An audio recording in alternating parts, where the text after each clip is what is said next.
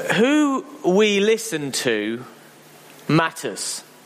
Who we listen to matters. I don't know if you've ever been given bad advice. I have certainly been given bad advice. My all-time favourite piece of bad but trivial advice was that I should change my name when I became a lawyer, or at least how I refer to myself. I was told that referring to myself as Phil Fellows would jeopardise my career because it sounded too sort of flippant, and that I should refer to myself as Philip Fellows. I tried it for about 3 days, but every time I found that someone was referring to me as Philip, I either imagined that they were angry with me or that they were talking to someone else. So I lasted all of 4 days before I said to my friend and supervisor, Rupert, I hear what you're saying, but I think I'm going to take my chances with Phil. Who we listen to matters. Perhaps in every area of life, but in religious and spiritual matters, perhaps more than any other. I went to my least favourite resource, which is Wikipedia, to find out some statistics on this. If you Google new religious movements and then look them up on Wikipedia and do a count of just the new religious movements listed there from the 20th century, it comes to hundreds and thousands in the last couple of centuries of new religious movements. Everybody with something else to say about how life should be lived, how God should be followed. The website sermoncentral.com offers 160,000 sermons for download from preachers both living and dead. 160,000. Thank you so much for coming to hear me. It encourages me enormously. 160,000 sermons from preachers of every persuasion. I don't think there is a test on there for what they're teaching. I think you just get uploaded. My point is this: discerning who we listen to is important. Discerning who we listen to is important. And we're going to read from several bits of the Bible in a moment. I've included readings from the Old Testament. They're the writings that came before Jesus, the Jewish Bible. They set the scene for Jesus and point to what he's going to say. And then I've included some readings from Jesus himself and his life, which is what we find in the Gospels, and then some writings from his earliest followers, which is what we find in the rest of the New Testament, reflecting on what it means in practice to live out what Jesus taught and to live in light of what he did. So we're going to read from all 4 of those areas, or 5 readings.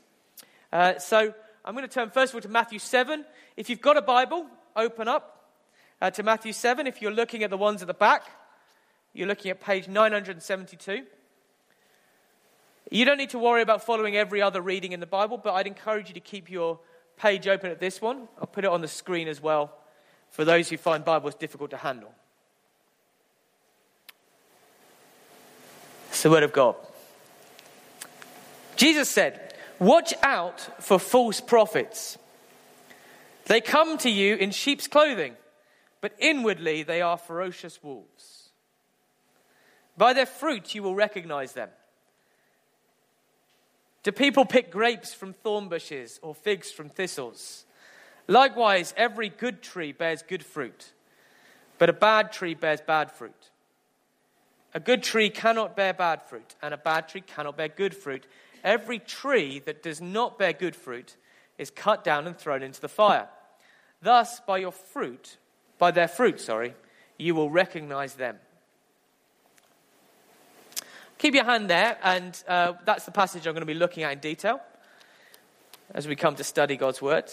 But I'm going to read to you as well from Jeremiah in chapter 8, and then Heather's going to come up and read another reading from Matthew. This is Jeremiah chapter 8 and verses 8 to 12.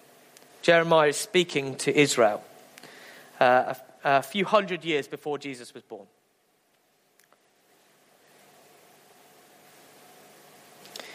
"How can you say, 'We are wise, for we have the law of the Lord,' when actually the lying pen of the scribes has handled it falsely?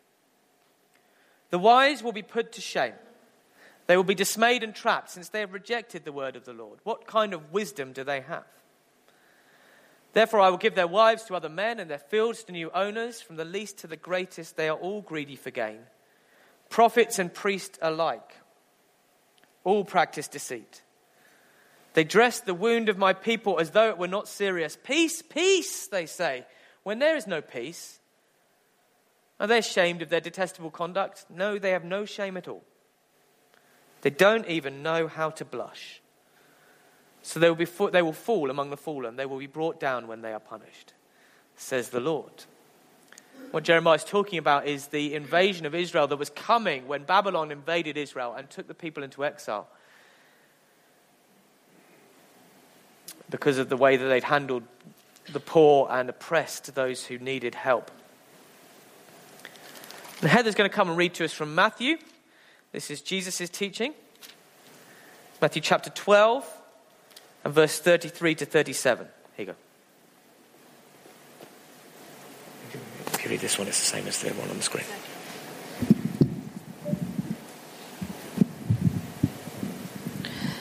Make a tree good and its fruit will be good, or make a tree bad and its fruit will be bad, for a tree is recognized by its fruit. You brood of vipers, how can you who are evil say anything good? For the mouth speaks what the heart is full of. A good man brings good things out of the good stored up in him, and an evil man brings evil things out of the evil stored up in him. But I tell you that everyone will have to give account on the day of judgment for every empty word they have spoken. For by your words you will be acquitted, and by your words you will be condemned. Thank you. And then I'm going to read from Acts. This is St. Paul. Acts chapter 20, verses 17 to 18.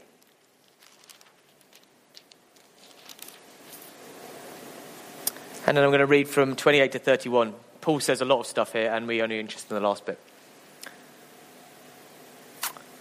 So this is the story of the early church. This is the story of how Paul put into practice what Jesus had taught. It says, from Miletus, Paul sent to Ephesus for the elders of the church. When they arrived, he said to them, and then I'm going to skip down. He says lots to them. I'm going to skip down to what he says in verse 28. Keep watch over yourselves and all the flock of which the Holy Spirit has made you overseers. Be shepherds of the church of God, which he bought with his own blood. I know that after I leave, savage wolves will come in among you and will not spare the flock. Even from your own number, men will arise and distort the truth in order to draw away disciples after themselves. So be on your guard. Remember that for 3 years I never stopped warning each of you, night and day, with tears. That's the bit I wanted to read. And then finally we're going to read from 2 Peter 2 and verses 1 to 3.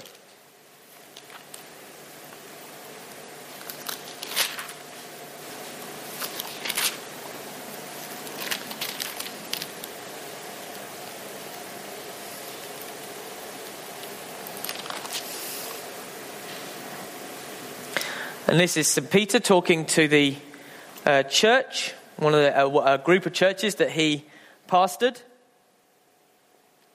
and warning them about what will happen. But there were also false prophets among the people. He's talking about in ancient Israel. Just as there will be false teachers among you. They will secretly introduce destructive heresies, even denying the sovereign Lord who bought them. Bringing swift destruction on themselves. Many will follow their depraved conduct and will bring the way of truth into disrepute. In their greed, these teachers will exploit you with fabricated stories. Their condemnation has long been hanging over them, and their destruction has not been sleeping. Amen. This is the word of God.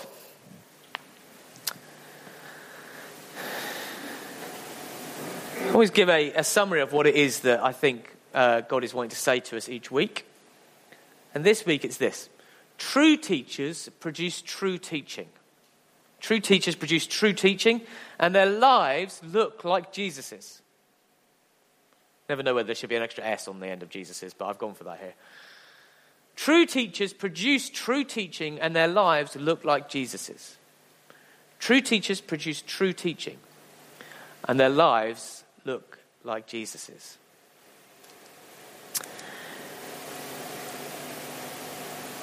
The readings that we just heard are, in some ways, sobering. They're intended to be sobering. As we read them through, I think it's helpful to remember a couple of things. I'm going to get into unpacking what Jesus is talking about in a moment, but I want to set it in its proper context, which is, first of all, Jesus is talking in a sermon in which he has already explained that the kingdom of God belongs to those who come and seek grace from God.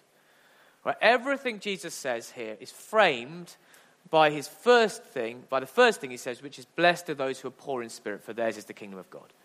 In other words, everything here is framed by the idea that God so loved us that he gave himself for us, and all he requires of us is to come to him and say, Lord, help. I know I need mercy. So that's the first thing I want to say, is that in everything I say, please don't lose sight of the fact that everything Jesus teaches is framed by that understanding of grace and God's love for people. And actually, what he's saying here is rooted in that love that God has for his people and his desire that he save them. The second thing I think it's helpful to remember is that most of those readings were not directed, the warnings in the readings were not directed at individual Christians in the church. They were warnings about teachers. So most of the things that Jesus and Jeremiah and Peter were warning about were not warning of individual Christians who go astray, but teachers who go astray. And that's helpful to remember as well as we come to think through what this is talking about. What then is it that Jesus is saying to the church? Well, because God loves the church so much, because Jesus loves you so much and me so much, he warns us that not everyone who comes to teach, not everyone who comes to tell us the way of Christ or the way to life is going to be true, is going to be someone who should be listened to. We have to be discerning, Jesus is saying. We have to work out who we listen to, who we follow.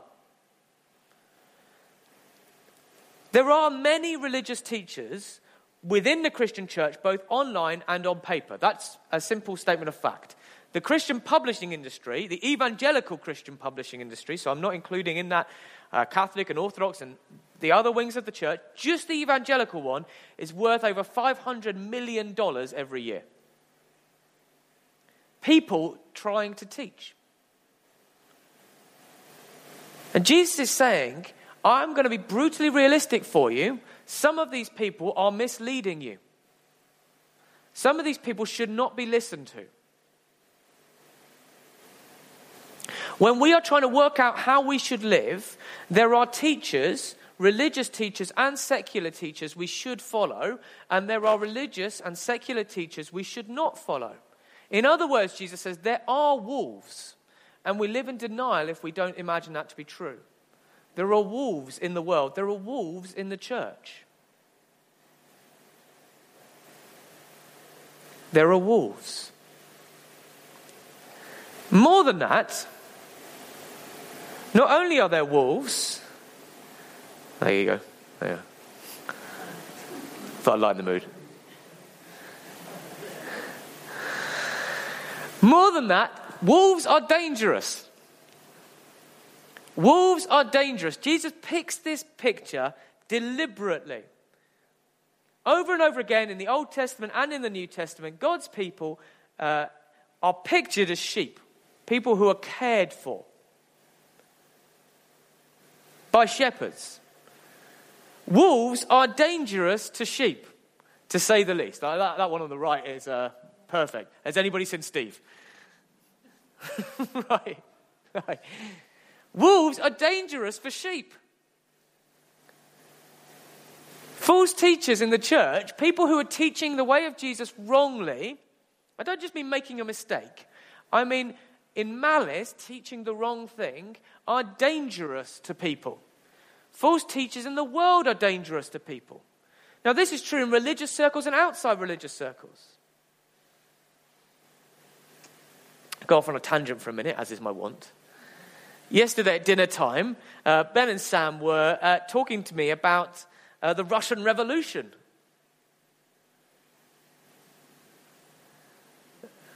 We were talking about the Russian Revolution. They were saying, what was this thing that happened? Because we were talking about Tsars and where Tsars went and all the rest of it.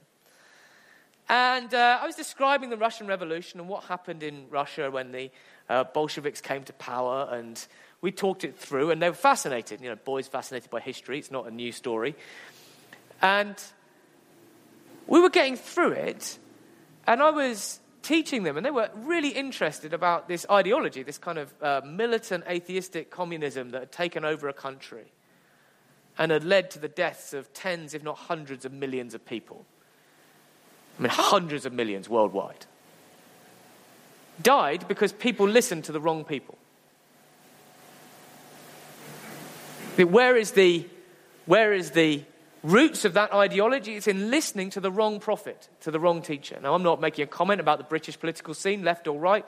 I have never projected my political views onto anybody else, and I can see good Christian arguments why people, I always say this, there are good Christian arguments for voting for Labour, the Lib Dems, and the Tories. Please don't hear me making a comment about who you should vote for. If you think you've heard me making a comment about who you should vote for on any political issue, you've misheard me, because I didn't say it.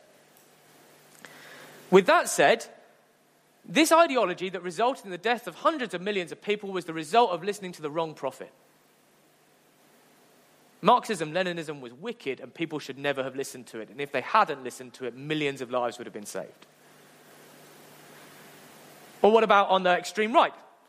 Right? Friedrich Nietzsche and his political and philosophical writings in the 19th century were false. They were the wrong things. And when people listened to them and they took ideas about how the strong should dominate the weak, the result was the wickedness of Nazism and the Holocaust. False prophets are dangerous. They are dangerous. Now, I've given two extreme examples from politics, but in the church, false prophets can be just as dangerous. They destroy people's lives. It's interesting to me that Jeremiah speaks about the priests and the prophets who are only interested in gaining money.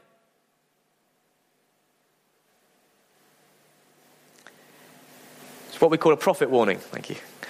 I'm here all week. Don't groan. Don't groan. That's just discouraging. That's not love.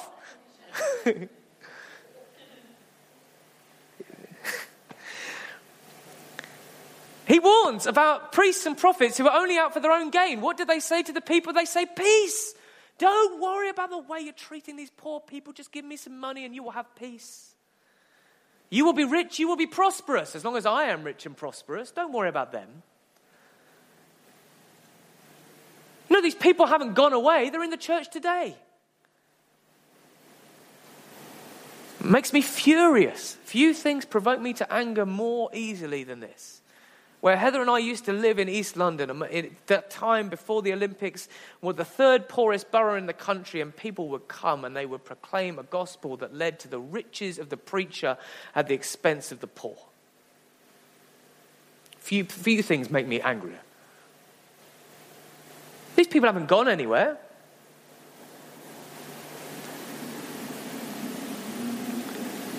It's not fashionable to say. In some ways, it is fashionable. It's kind of two-edged sword, this one. On the one hand, we live in an age in which we're very quick to denounce other people as dangerous without much warning, right? Without much give and go. You think, well, the difference between person A and person B is so small on the grand scheme of things that you would never guess that was the case from the way they talk about each other.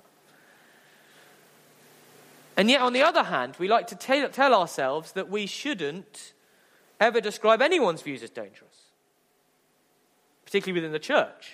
Theological circles, to describe someone as a heretic, which is a technical term, meaning they're teaching something about Jesus that's untrue and incorrect, is a big no-no, terribly judgmental. And yet I'm quite happy to say there are plenty of people teaching in churches in the UK at the moment who are, according to the technical term, heretics. They teach something about Jesus Christ which is not true. Some of them are bishops. And it's dangerous. It's dangerous. It's dangerous because it strips people of dignity and leads them to lives of poverty and oppression. It's dangerous because it endangers people's eternal lives with God. If you teach people that it's fine to mistreat the poor, and this isn't so much of a problem in the UK, but in America certainly, you teach people it's fine to mistreat the poor because riches are a sign of God's blessing, and they go and mistreat the poor, they're going to have to answer to God for that. It's dangerous. There are wolves, and wolves are dangerous to sheep. What happened to Steve? It doesn't mean that anyone's beyond redemption. Doesn't mean we don't need to show love to everyone. Show love to everyone. Be gracious to everyone. I'm not going to name any teacher this morning, but there are teachers who I would publicly denounce if they came into this church. They would not be allowed to preach. And yet if they came in hungry and thirsty, I would feed them and give them water. I would pray for them to encounter the grace of God. If they were naked, I would clothe them. If they were homeless, I would house them. I love them because Jesus loves them. But they're not going anywhere near my sheep. They look like sheep. This is the classic one, so we go back here. They look like sheep. This is unsettling. The wolves look like sheep. Why does Jesus say that? Well, you can't trust appearances. We can't trust appearances. Nor can we trust that someone is okay because they're part of our tribe. This is a big one. We live in a more tribal age than any period in this country certainly since the 1980s. They're one of us, so we never say anything negative about them because ultimately they're one of us and they're not one of them. And we want to beat them, so we'll cut this person a lot of slack. Or we don't ask questions about what they're doing or what they're teaching because they're one of us. Well, no, the wolf looks like a sheep, right? The flock of sheep look at the wolf and they think, oh, he's one of us. Being one of us is not a good guide to whether or not someone is teaching well. There will be a time when Heather and I are no longer here. May that day never come. And the members of this church will be in charge, under the guidance of hopefully elders and deacons and with the help of outsiders, in finding new shepherd. And let me be honest with you, friends, you shouldn't go and look and say, I just want somebody who's accredited by this church or this organisation. Don't look and say they look like a sheep. It's not a good guide. It's not a good guide.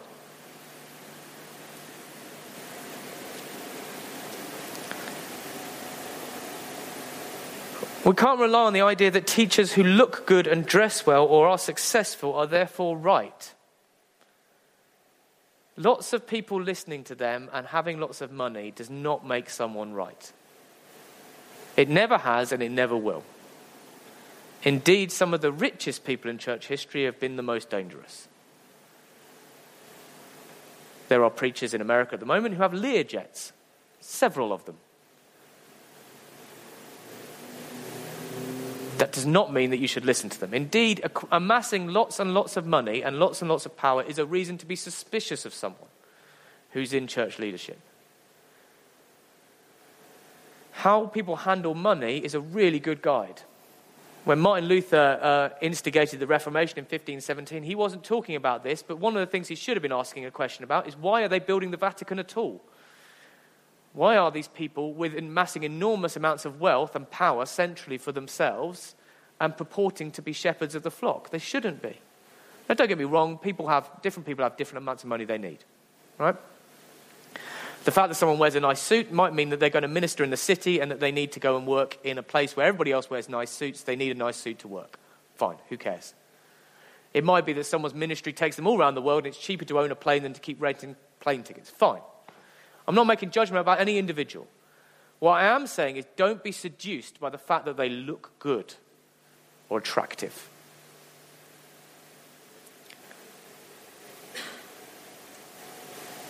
Indeed, it might be an indicator that this person has made their money either teaching people they should give them money or that they make their money going around teaching people what they want to hear. What Jesus teaches people is not what most people want to hear. Okay, I'm sorry to disabuse you. If you think that Jesus' teaching is going to be attractive to everyone, go up to someone and say, "Hi, Janice." Really sorry if your name's Janice. I didn't know. "Hi, Janice. I know that woman's being mean to you. You should unconditionally forgive her, love her, and offer her something. You shouldn't stop gossiping about her with her friends. Go and find out whether Janice thinks that's really good news." It's not, right? People don't like the teaching of Jesus. They like it in principle. Sounds great. Forgive everyone. Great. Show mercy to everyone. Great. Give away your money. Great. You mean me? You mean my money? Not so great. Right? The teaching of Jesus is not always attractive. It just happens to be true and life-giving and holy and the best thing that's ever happened to the world. Transformed the world for everybody, from ethnic minorities to women to the poor to societies transformed by this teaching. But people still don't like it. Forgive him. Embrace her. But he's a fascist. She's a leper. He was horrible to me.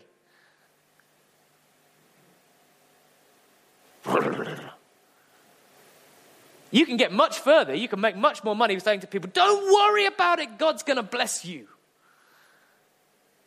Just touch my jacket. Pay me a £5. I'll bless this hanky and your house will be blessed. Don't worry about how you behave." You want to make money? That's how to make money. I'll give you that. I'll give you that for nothing. Make shed loads of money doing it. Start blessing hankies and selling them.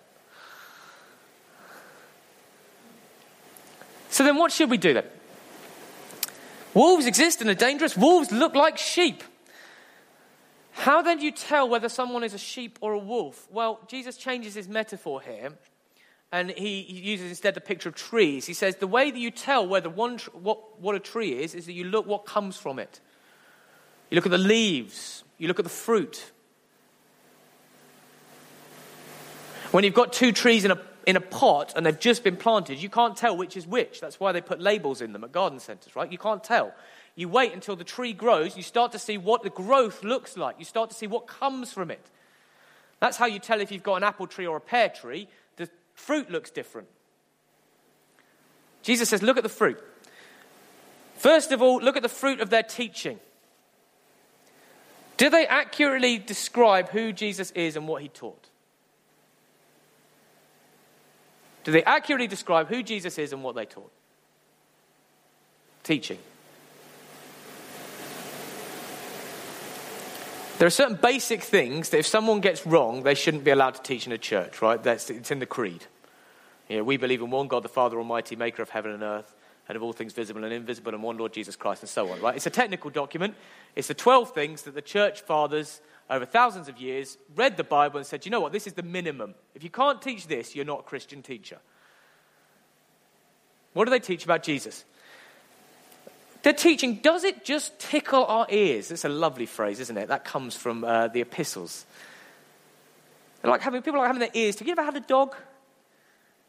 If you get a dog, they love to have their ears tickled. You just rub them behind their ears, their legs go, tail wagging all over the place. They love it. They love having their ears tickled. And the early Christians used this language. They said people will love having their ears tickled.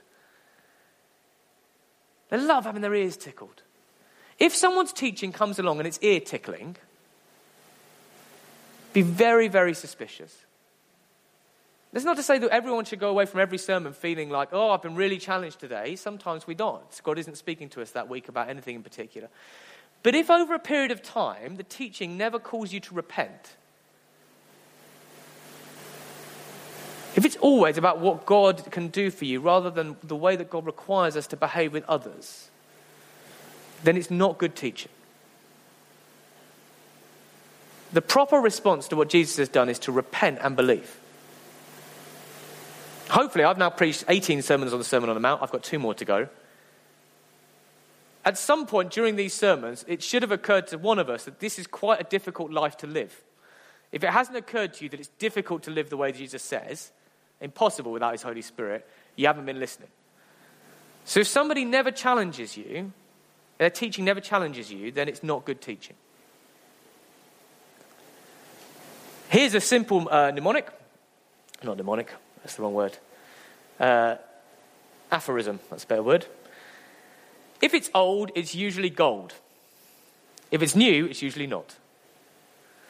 If the teaching is old, it's usually gold. If it's new, it's usually not. What I mean by that is not that you should listen to crackly recordings rather than new ones, but that there's nothing in what I'm saying which is anything different from what you would have heard John Wesley saying or John Chrysostom saying in the year 300 or St. Paul saying in the early church. Literally, the most insulting thing you can say to me, apart from, Phil, you're bulging out that waistcoat, I think it's time to go on a diet. That's the most insulting thing you can say. The second most insulting thing you could say to me, anyone could say to me, is, Phil, what an innovative doctrine. You've really come up with something new there. I don't want to say anything new about Jesus. Now, don't get me wrong, he has to be applied to a new situation. But if someone's coming along and saying, the church misunderstood who Jesus was for 2,000 years, and I've got it right, the chances are, no, you haven't. If it's old, it's gold. If people have been preaching it for 1,800 years, chances are it's right. And that you're wrong, if you disagree. Now, obviously, there are things need to be weighed and changed, and how does, St. Paul's teaching relate to the society we're in now? But if someone comes along and says, do you know what? Even the people who first followed Jesus didn't understand what Jesus meant. And this happens all the time. This is I've critiqued conservative Christianity, and now I'm going to critique liberal Christianity.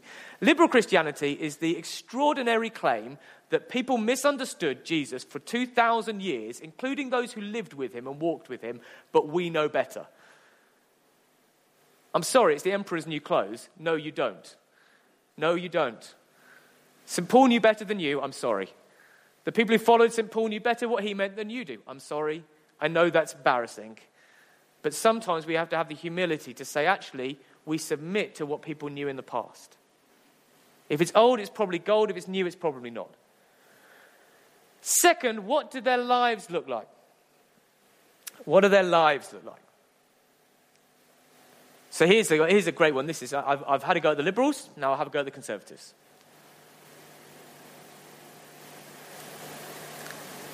If the heresy of liberal Christianity is that we can change the teachings of the Scripture and the Christian church because we don't like them anymore, because we think we know better, because we're modern people, and after all, and it normally is this way, after all, we are white Westerners, and we are modern white Westerners, so therefore we must know more than anybody who's ever lived and anybody in the world at the moment, and we can't understand why everyone thinks that's arrogant and a problem.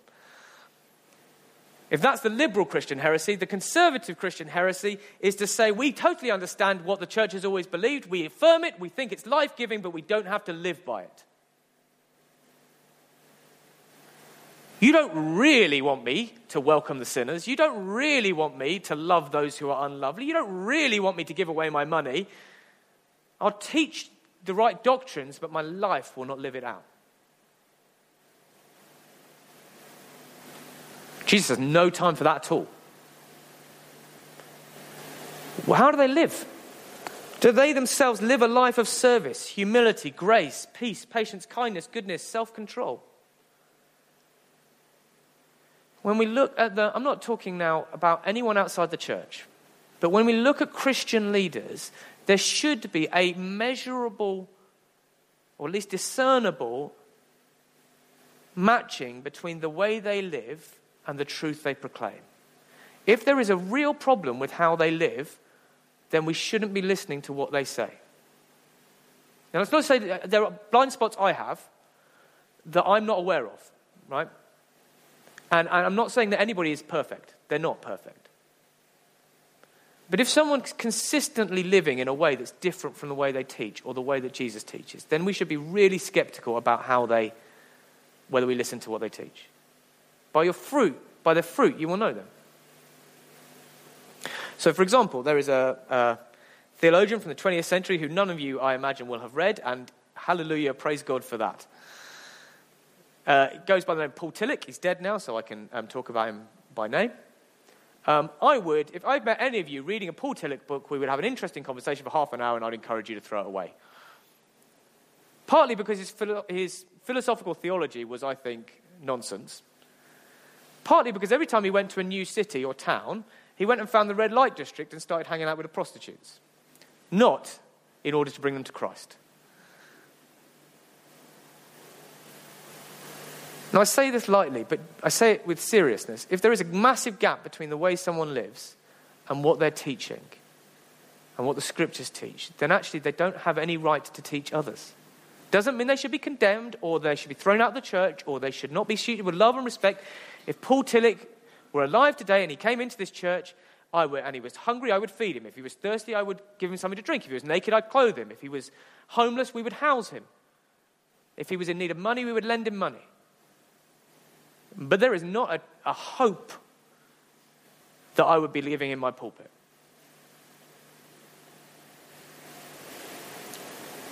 So what's the effect on other people? There's one Christian teacher who's not dead, so I'm not going to name him, but every time you meet somebody who reads his blogs or listens to his talks, you find somebody, and I can predict it, who is the most judgmental, arrogant person you could hope to come across. He somehow takes lovely people and turns them into denouncing machines. They denounce everybody who's within a hair's breadth of their doctrine, right? I saw this for long enough, I said, you know what, we're not going to have anything to do with that. The fruit is that people who are judgmental. Now, this kind of discernment requires patience. We're going to finish here. How then should we respond? I'm going to offer 5 thoughts. Here they are. First of all, come to Jesus. If you have not yet given your life to Jesus, then let me tell you, you are missing out on the best shepherd you've ever heard of. The one whose teaching will heal your soul, whose spirit will give life to your mind and your flesh, whose word can keep you beyond death, come to Jesus. The word, if you are not yet a Christian this morning, from this sermon is repent and be baptized and you will receive the Holy Spirit.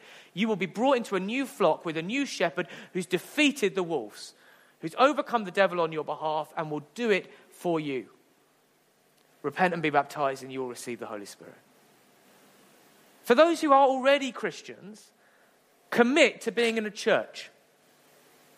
There is safety in numbers. Lone sheep are easier to pick off for wolves. Sheep in herds, do you have a herd of sheep? Is it a herd? It's not a pack, is it? Flock, thank you. I ought to know that. Flock of sheep. Sheep in flocks are easy to protect. Get in a flock, join a life group. Third, get good food. Read the Bible. The thing is, the more you eat the grass, the more you notice that there's one sheep who's not eating the grass. When you see a sheep who's not eating the grass, and you eat the grass, you think, I've got a really good diet on this grass. This is the best grass over here. He's pretending to eat grass over there, but that's mud. Maybe he's a wolf. Because I knew the grass. Read the Bible. Get good shepherds. Pastors and elders are part of the leadership of church in order to defend the people from the church, in the church from wolves. People talk a lot of nonsense about the roles of elders and pastors. They're not the only leaders of the church. They're one of a number of leaders of the church, but they are the ones who are there to shoot the wolves. That's the job of elders and pastors. To defend the church against attack from the outside and against attack from the inside. That's my job. My job is to shoot the wolves.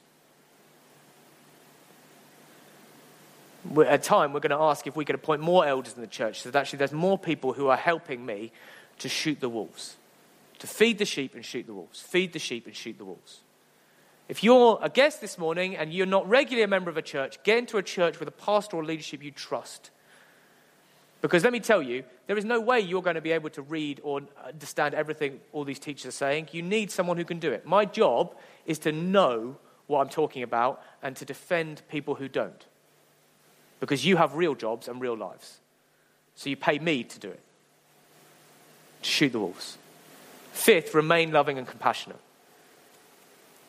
Discern, don't judge. True teachers produce true teaching and their lives look like Jesus's. And we're going to take a moment now, we're just going to be quiet. I'm going to leave some space for the Holy Spirit to come and minister, and then we're going to encourage people to come up and take communion. If you're a guest or you've not been in this church before, then if you know and follow Jesus, then we are very happy to give communion to you. We're not closed in that way. Just take some time and ask God if it's right with your heart. Let's just pray, come Holy Spirit. I should say after that we're going to be singing some songs. If anyone would like prayer, Heather's going to be here to pray with people, so am I. If you want to come and grab us for prayer or grab the person next to you for prayer, please do come up. If you come up at the same time as we're taking communion, no one will know. Let's just be quiet. Come, Holy Spirit, we pray. Speak to us in Jesus' name. Speak to us in Jesus' name.